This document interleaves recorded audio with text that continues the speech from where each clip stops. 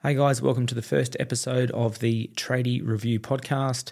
My name is Dan and this podcast is sponsored by Tradie HQ.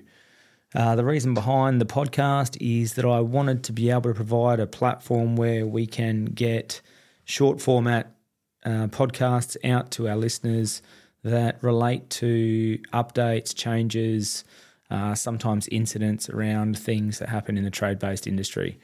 The idea being is that you guys can digest this when you're driving between jobs and that sort of thing and at least generate a bit of thought and a little bit of consideration around the jobs that you're doing and that sort of thing, and hopefully plant the seed so that you can then follow up via the correct means to clarify the way things are done and that sort of stuff, subject to updates, changes and all that sort of stuff to legislation. So let me know if you've got any topics that you would like to be covered. You can send them through via email via hq@tradiehqwa.com.au or just hit me up on social media through Tradie HQ's Facebook, Instagram, that sort of stuff.